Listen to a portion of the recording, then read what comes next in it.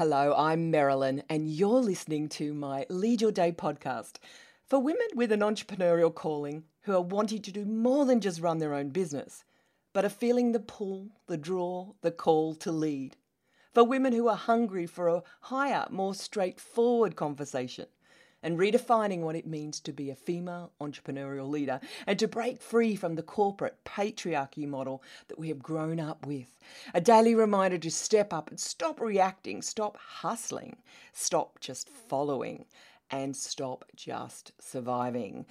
I hope you find this a breath of fresh air and reminds you to lead your day, your year, your time, and my big vision for you to lead your world.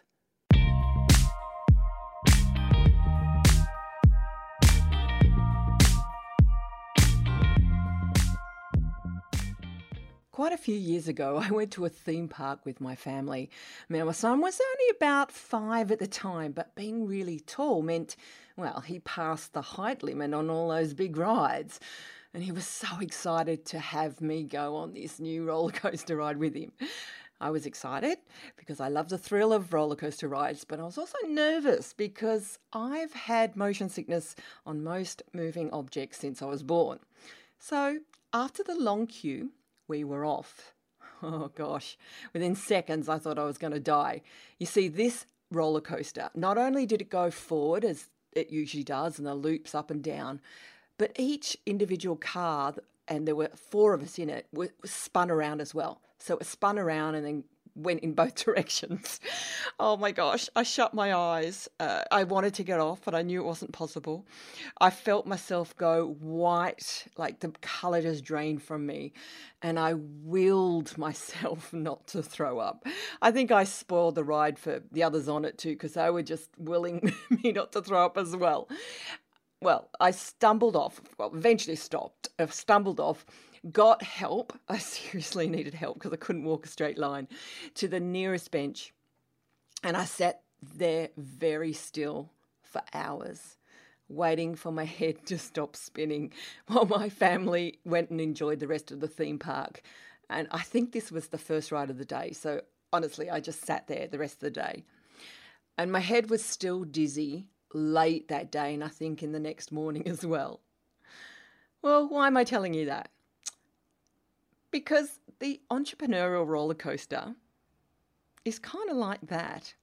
It probably has been one of the most hardest and most rewarding rides of my life, much like the real roller coaster.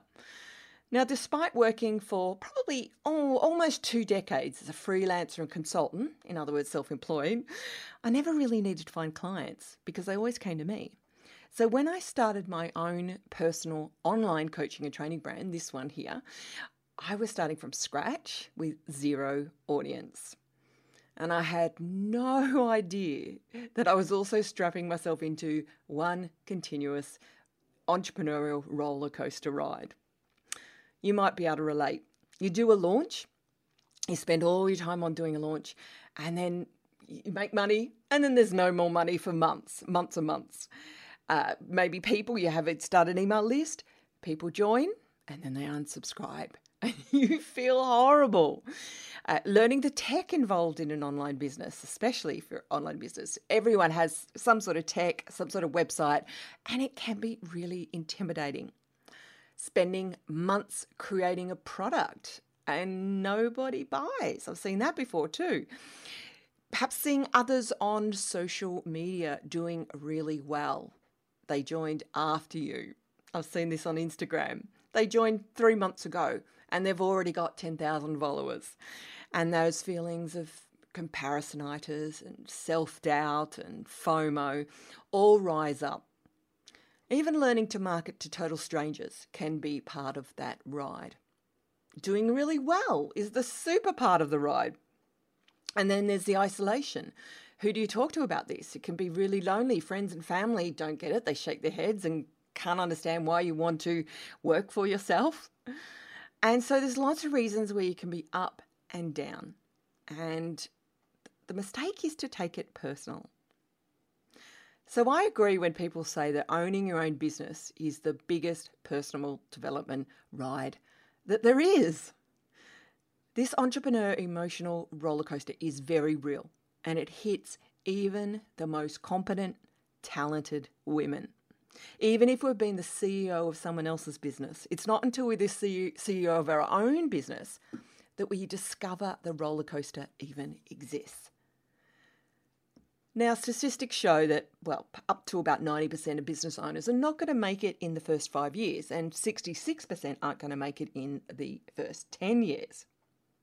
Now, even if you are 10% out on those figures, it doesn't matter.